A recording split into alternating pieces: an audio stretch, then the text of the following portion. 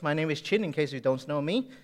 And it's always a pleasure to come together to worship God and to hear from God. Now, recently I came upon a website that was created by political and social enthusiasts, and they claim to have expertise and knowledge on government and civic issues. And in October 2022, they wrote an article. And in that article, they laid out 5 main problems in the world. So they're trying to set out to answer the question, what is wrong with the world? What is wrong with our world today? They came up with 5 issues, right? They said wealth inequality, famine, homelessness, disease, war. Now, I don't know what you think about that list, and I'm sure different people would like to add more to that list. They probably want to add all kinds of, to that list, all kinds of discrimination, from racism to sexism, could be to issues like the lack of acceptance of different sexual expressions. Some wants to add to the list, issues of, say, maybe falling standards of education. And I'm sure you can think of many more reasons and many more issues that you can add. But it does not take a genius to sense that there is something wrong with our world today. We sense that, the world is not as it should be. So what is wrong with our world? Paul answers that question, or God answers that question, by going right to the beginning and by going to the most fundamental issue in our world today. And as you know, we are going through a series in the book of Romans. We are focusing on the gospel of God. And last week, what we saw from David is that this Paul, he's unashamed of the gospel. He's not ashamed of the gospel, and his life goal, his life message, what he wants to do is to preach this gospel to everyone in the world.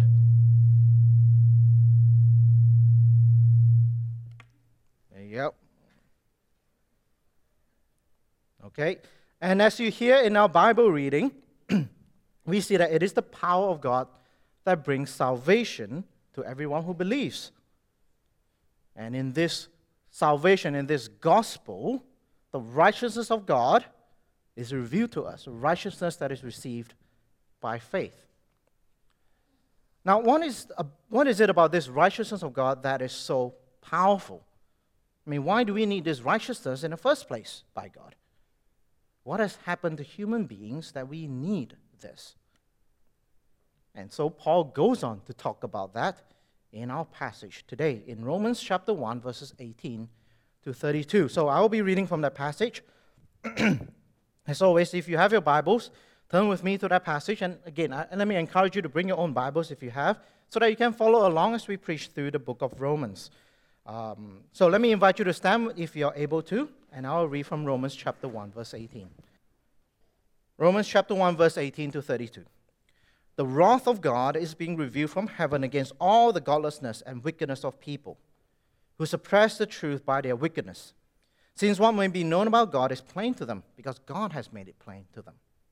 For since the creation of the world, God's invisible qualities, his eternal power and divine nature, have been clearly seen, being understood from what has been made, so that people are without excuse. For although they knew God, they neither glorified him as God nor gave thanks to him, but their thinking became futile and their foolish hearts were darkened. Though they claimed to be wise, they became fools and exchanged the glory of the immortal God for images made to look like mortal human beings, and birds and animals and reptiles. Therefore, God gave them over in the sinful desires of their hearts to sexual impurity for the degrading of their bodies with one another. They exchanged the truth about God for a lie and worshipped and served created things rather than the Creator, who is forever praised. Amen. Because of this, God gave them over to shameful lust. Even their women exchanged natural sexual relations for unnatural ones. In the same way, men also abandoned natural relations with women and were inflamed with lust for one another. Men committed shameful acts with other men and received in themselves due penalty for their error. Furthermore, just as they did not think it worthwhile to retain the knowledge of God, so God gave them over to a depraved mind, so that they do what ought not to be done. They have become filled with every kind of wickedness, evil, greed, and depravity. They are full of envy, murder, strife, deceit, and malice. They are gossips, slanderers, God-haters, insolent, arrogant, and boastful. They invent ways of doing evil. They disobey their parents. They have no understanding, no fidelity, no love, no mercy. Although they know God's righteous decree that those who do such things deserve death, they not only continue to do these very things, but also approve those who practice them. You may be seated. What a strong passage. Paul doesn't pull any punches, and he goes straight into explaining what is wrong with our world. And in this passage, we begin to see why it is necessary for God's righteousness to be revealed in the gospel. It is necessary because the wrath of God is being revealed from heaven. Verse 18, the wrath of God is being revealed from heaven against all the godlessness and wickedness of people. We need the righteousness of God in the gospel to be received by faith, because the wrath of God is being revealed from heaven against all people for their wickedness. And notice that this is not something that's happening in the future. This is something that's happening now. The wrath of God is being revealed now against mankind from heaven. His judgment is upon us because of our wickedness, because of our godlessness. And he holds us accountable, well, because we know who God is. But what happens is that as mankind, we suppress the truth about what we know about God by our wickedness. Regardless of what we tell ourselves, we know deep down there is a creator. God has made it plain in creation. We look out into our world, we look out into the universe. The only logical conclusion that we can draw about where it all came from is that there has to be someone who's of great power, of great being, who have created all of these. It cannot logically come about by chance. Something cannot come out of nothing. And that someone has to be God. Verse 20, for since the creation of the world, God's invisible qualities, his eternal power, his divine nature, have been clearly seen. Now, we don't know everything about God from creation, but we can know about God's power and his divinity. And we look out into our world, we see something breathtaking in nature, right? Especially in WA here, breathtaking beaches and the sunset. Or we look out into the universe, just notice the sheer size and scale of our universe. We cannot help but marvel at the one who created it. One commentator puts it this way: God has stitched his greatness into the fabric of the human mind so that his majesty is instinctively recognized when one views the created world. We know God. But what happens is that in our wickedness, we suppress that truth. We jump through hoops to deny the existence of God. We don't acknowledge his existence. We don't acknowledge his authority over us. But we have no excuse. God has made it plain to us. And we have no excuse because even though he has made it plain to us, we did not recognize him, did not glorify him, did not give thanks to him. And in living our lives without God, our thinking becomes futile, our hearts are darkened. And instead of worshiping God, we end up worshiping creation. All right, verse 22.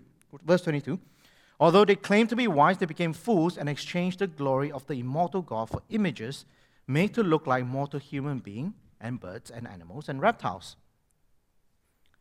So instead of worshiping the Creator, human beings, we end up worshiping creation. I mean, if you think about it, that's a bit foolish, isn't it?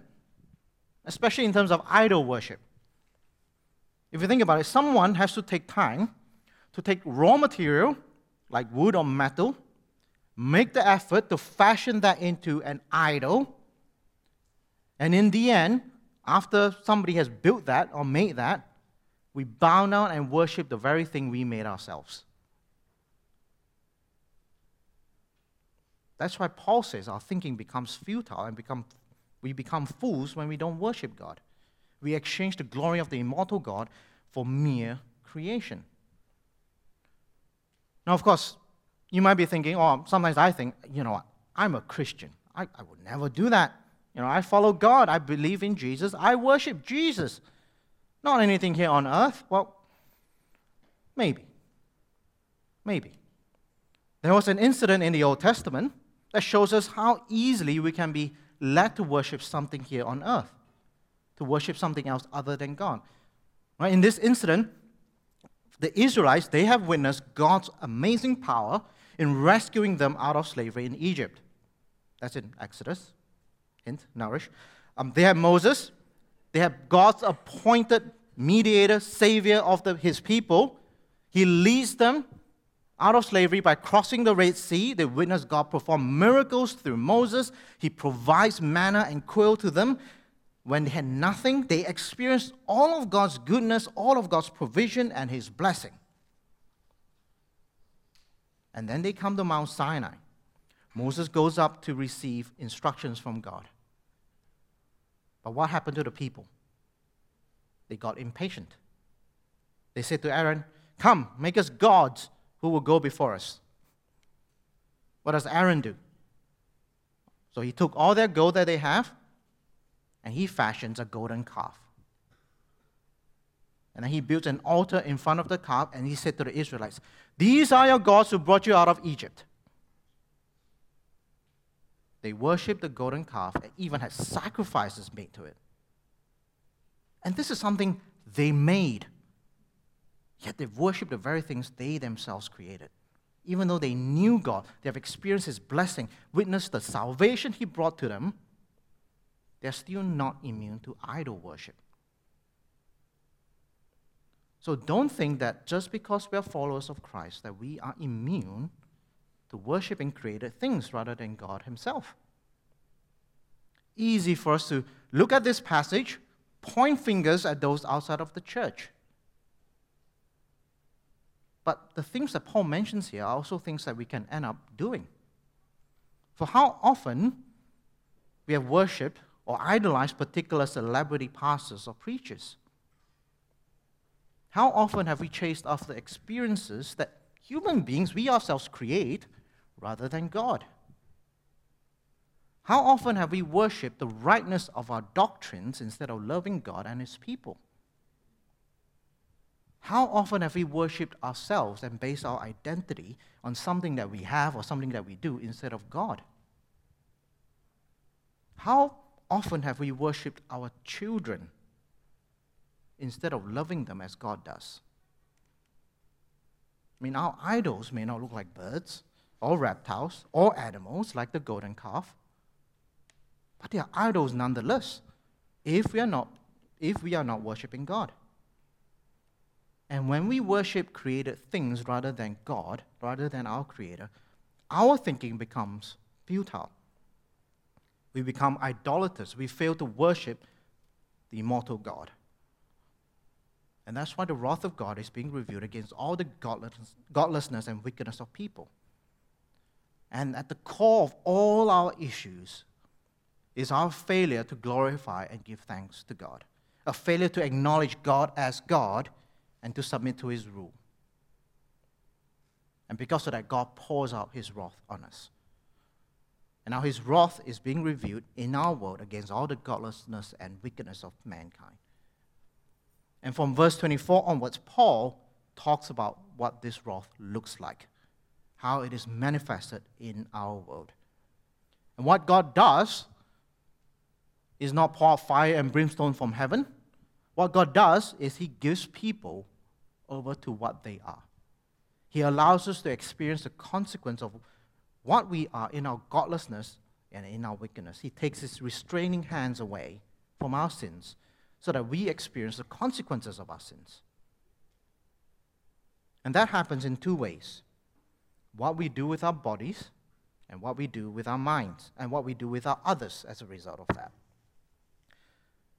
So number 1, verse 24 to 27, He gives us over to our sinful sexual passions. Verse 24, therefore God gave them over in the sinful desires of their hearts to sexual impurity for the degrading of their bodies with one another. And he goes on, he talks about men and women, they exchange natural relations with unnatural ones, specifically talking about same-sex lust and same-sex activities.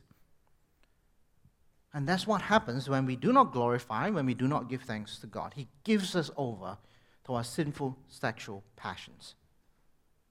And we ignore the way that He has designed us, and we follow all our sexual passions without any boundaries. Basically, we do whatever we want with our bodies with no thought about how God has intended or designed us to be. And why would we care about how God has designed us if we don't acknowledge Him in the first place, when we don't submit to His rule? Well, we wouldn't care. So it should not surprise us that, those who do not know and those who do not believe in God, they have a very different view of what we can or cannot do with our bodies and what to do with sex. It's not surprising. But let me give you an analogy. Let me give you one analogy. So behind me, let me show you a picture of a tool. Very important tool, something I use very often. Now, I'm sure you can tell me what this tool is, right? What is this tool? Well done. It is my toothpick. All right? I use this as my toothpick. Very helpful for getting food out of my teeth. How about this tool, the next one? Very, very helpful tool. Use this very often. What do you think I use this for? Meat mallet. Very close, but it's not. I use this as my doorbell. Very effective, right? Every time I use this, people will come rushing out and open the door very quickly. Now you may be thinking, what? Come on. Those are not the natural uses of these tools. You won't be just taking food with that toothpick, you'll be taking out your teeth as well. Same with the doorbell, and you are absolutely right. They're designed for completely different purposes. And their natural uses is a screwdriver or a hammer. And any usage of these tools that is not in line with those purposes would be unnatural, because that's not what they're designed to do. They had a designer who made these tools for that specific purpose. And if we use these tools for any other purposes, there will be consequences. It's the same with us and our bodies. We are made in the image of God. God is our designer, and He has a specific design and purpose for our bodies and for sex. And He designed sex to be something between not a man and a woman. It is more specific than that. Something to be enjoyed only between a husband and a wife. Because what it does is it unites a husband and a wife in their marriage as they become one. They enjoy one another, and that includes the possibility of an offspring. That's what sex has been designed for. It's not for mere bodily pleasure. And if we don't acknowledge God as our designer, if we don't worship Him as God, then, sex can be whatever you make it to be with whomever you want it to be with. And that comes with consequences in our lives, because we are using it in a way that God did not intend for it to be used.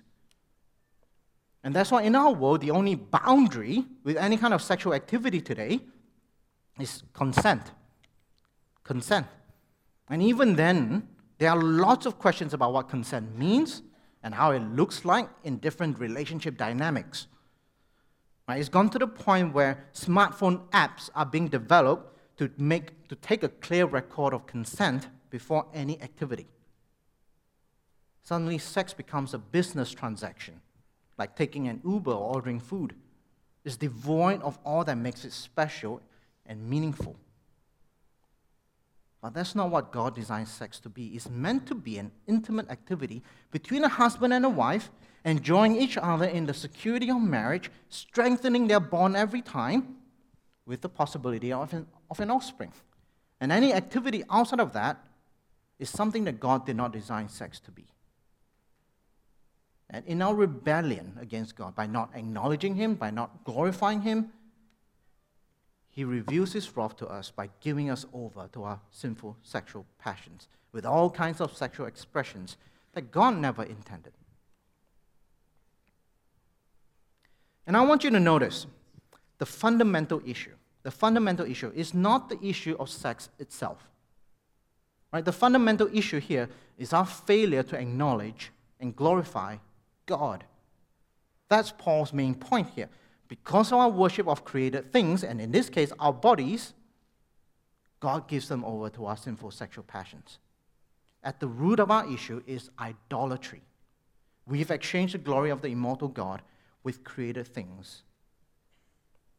And that's why our fundamental focus as Christians to our world must be to showcase who God is and remind them of what He has done for us in Christ.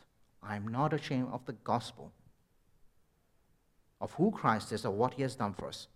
And then we trust the Holy Spirit to work obedience and repentance in those who follow Him. Now, of course, that's not to say that we don't do anything to tackle these issues within schools and within our societies in general. But as we do that, we must not forget, we must not let this overshadow the fundamental issue, our failure to glorify and acknowledge God. That's the first manifestation of God's wrath upon us. He gives us over to our sinful sexual passions, what we do with our bodies. The second manifestation is in how we treat others. He gives us over to our depraved minds. Verses 28 to 32. He gives us over to our depraved minds. Verse 28. Furthermore, just as they did not think it worthwhile to retain the knowledge of God, so God gave them over to a depraved mind, so that they do what ought not to be done. And then he goes on to give us a list of vices, filled with every kind of wickedness, evil, greed, and depravity, full of envy, murder, strife, deceit, malice, gossip, slanderous, God-haters, insolent, arrogant, boastful, invent ways of doing evil, disobey. This goes on and on and on and on. And in the end, he says, human beings who have no understanding, no fidelity, no love, no mercy. Whew, what a list. A bleak catalog of human attitudes and practices that would destroy any kind of human community. How can we have a loving, trusting community if people are like that? Now, he's not saying every single individual here on earth is like that. He's giving us a general list and a wide-ranging description of human sin in our world. But unfortunately, that's what we see happening in our world. We see many of the behavior that he's listed here in our world, including our own as well. And that comes from a depraved mind, a sinful mind, because we don't acknowledge who God is. And as a result, God gives us over to our own minds. When we fail to respond rightly to God, we will fail to live rightly with people. And we live in an age where there are technological advances in every area of our lives. Compared to our fellow human beings from a few centuries back, we live like kings and queens. We are so comfortable in our living arrangements. We have such incredible wealth. But yet, the level of anxiety, the level of depression in our society is through the roof. Issues of mental health, they are skyrocketing, and the pandemic didn't help. Brought out the worst of mankind, and we are seeing that more and more. Social media made it possible for anyone and everyone to voice their strong opinions, to spew vitriolic comments while being anonymous. So there is a serious loss of community because, we don't know how to relate to people anymore. Well, why would we when we don't think it worthwhile to retain the knowledge of God? In His wrath, He gives us over to a depraved mind. So we do what ought not to be done. He allows us to experience the consequences of our sin. Verse 32. Although they knew God's righteous decree that those who do such things deserve death, they not only continue to do these very things, but also approve of those who practice them. Intuitively and instinctively, even though we reject God, we know that those who do these things, the things that Paul listed, we know that they deserve death. They deserve to taste justice. And in recent years, I don't know if you have noticed this, there's been more and more desire for justice to be done. There are constant calls for justice, particularly in the realm of social media. And that has given rise to what many have called the cancel culture. You make one mistake, say the wrong thing online, make one wrong joke, no matter how long ago, how much you apologize, there are calls to boycott you, to ban you, to fire you. Comedians, actors, authors, politicians, no one is immune from this. And the idea is, justice must be done. And in many ways, there are good things that came out of that. Injustices that was hidden long time ago, they have been exposed. But as this movement goes on, we see that this movement, there's no forgiveness, there's no love, there's no mercy, there's no grace. In the eyes of our culture, any talk of forgiveness shows that you do not truly value justice. Let me give you one quick example. This is an example from Matt Doran. He is the Weekend Sunrise host. In late 2021, he flew to London, and his plan was to interview Adele, the singer. But he made a mistake. His mistake was that he did not see the email that was sent to him with her new album. And so he interviewed her without listening to her new album. Now, the public response was overwhelming. For weeks, his character, his integrity, his professionalism was scrutinized and really torn to shreds. He gave a public apology after that, but there were still calls for him to be sacked, all because he did not listen to an album because he missed an email. And 3 months after that, he was relieved of his duty at the network. He checked into a mental health facility because he was battling severe and chronic depression. All because of an email. Right? Remember what Paul said. They have no understanding, no fidelity, no love, no mercy. There is no forgiveness, no mercy. And they know those who do these things, they deserve death, but yet they continue to do these things themselves, and they approve those who do these things. God gives us over to our depraved minds. He gives us over to our sins and lets us experience the consequence of it.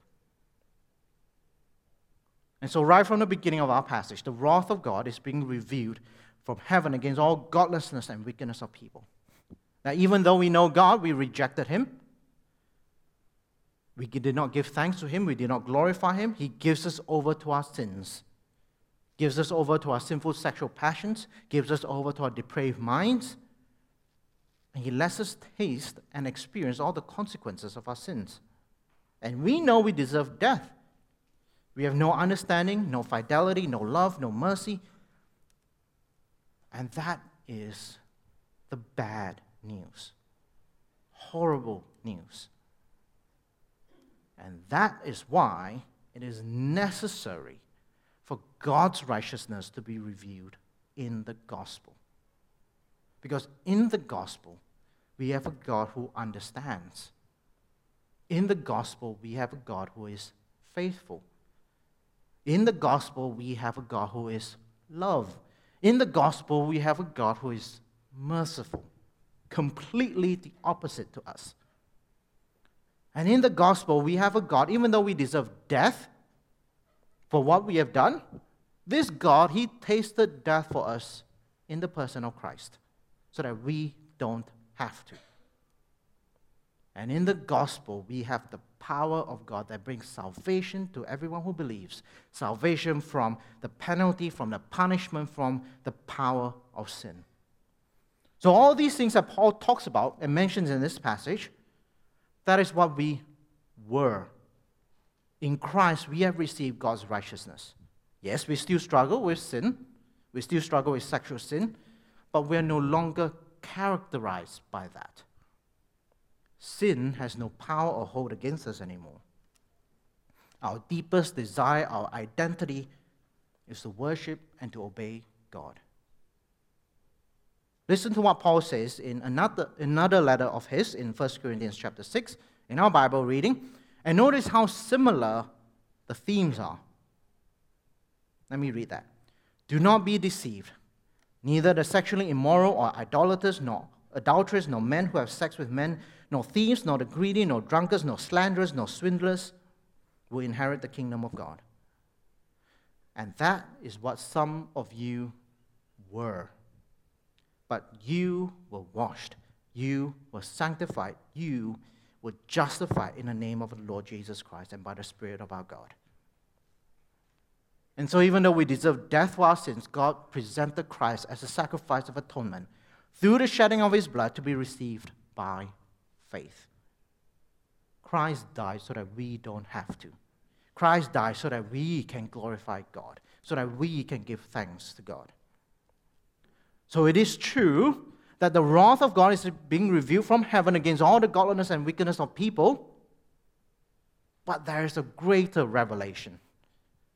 The revelation of the righteousness of God found in the gospel. And that is the great gospel of God. And as we come to this passage, we know the depth of our sins. But knowing the depths of our sins will cause us to rejoice and cherish the gospel all the deeper, all the more, because we know how good and great God has been to us. Let me pray. Father God, we thank you for Jesus Christ, our Lord and our Savior. We thank you that the righteousness, your righteousness, has been revealed through what Christ has done for us. Lord, we recognize our own sinfulness. And like what John Newton said so many centuries back, we thank you for that amazing grace that saved a wretch like me. Lord, reveal in ourselves a greater reality of our sin. But yet, Lord, by your Spirit, we pray that you would bring us and give us a greater, deeper, bigger vision of the gospel, of the cross. We thank you for Jesus Christ. We thank you that he is our Lord and our Savior, that he went to the cross, died the death that we should have died, knowing that we deserve the death, but yet he took it upon himself. And now as your people, we want to praise you, glorify, and sing praises to you. Father, we thank you for Jesus. In his name we pray. Amen.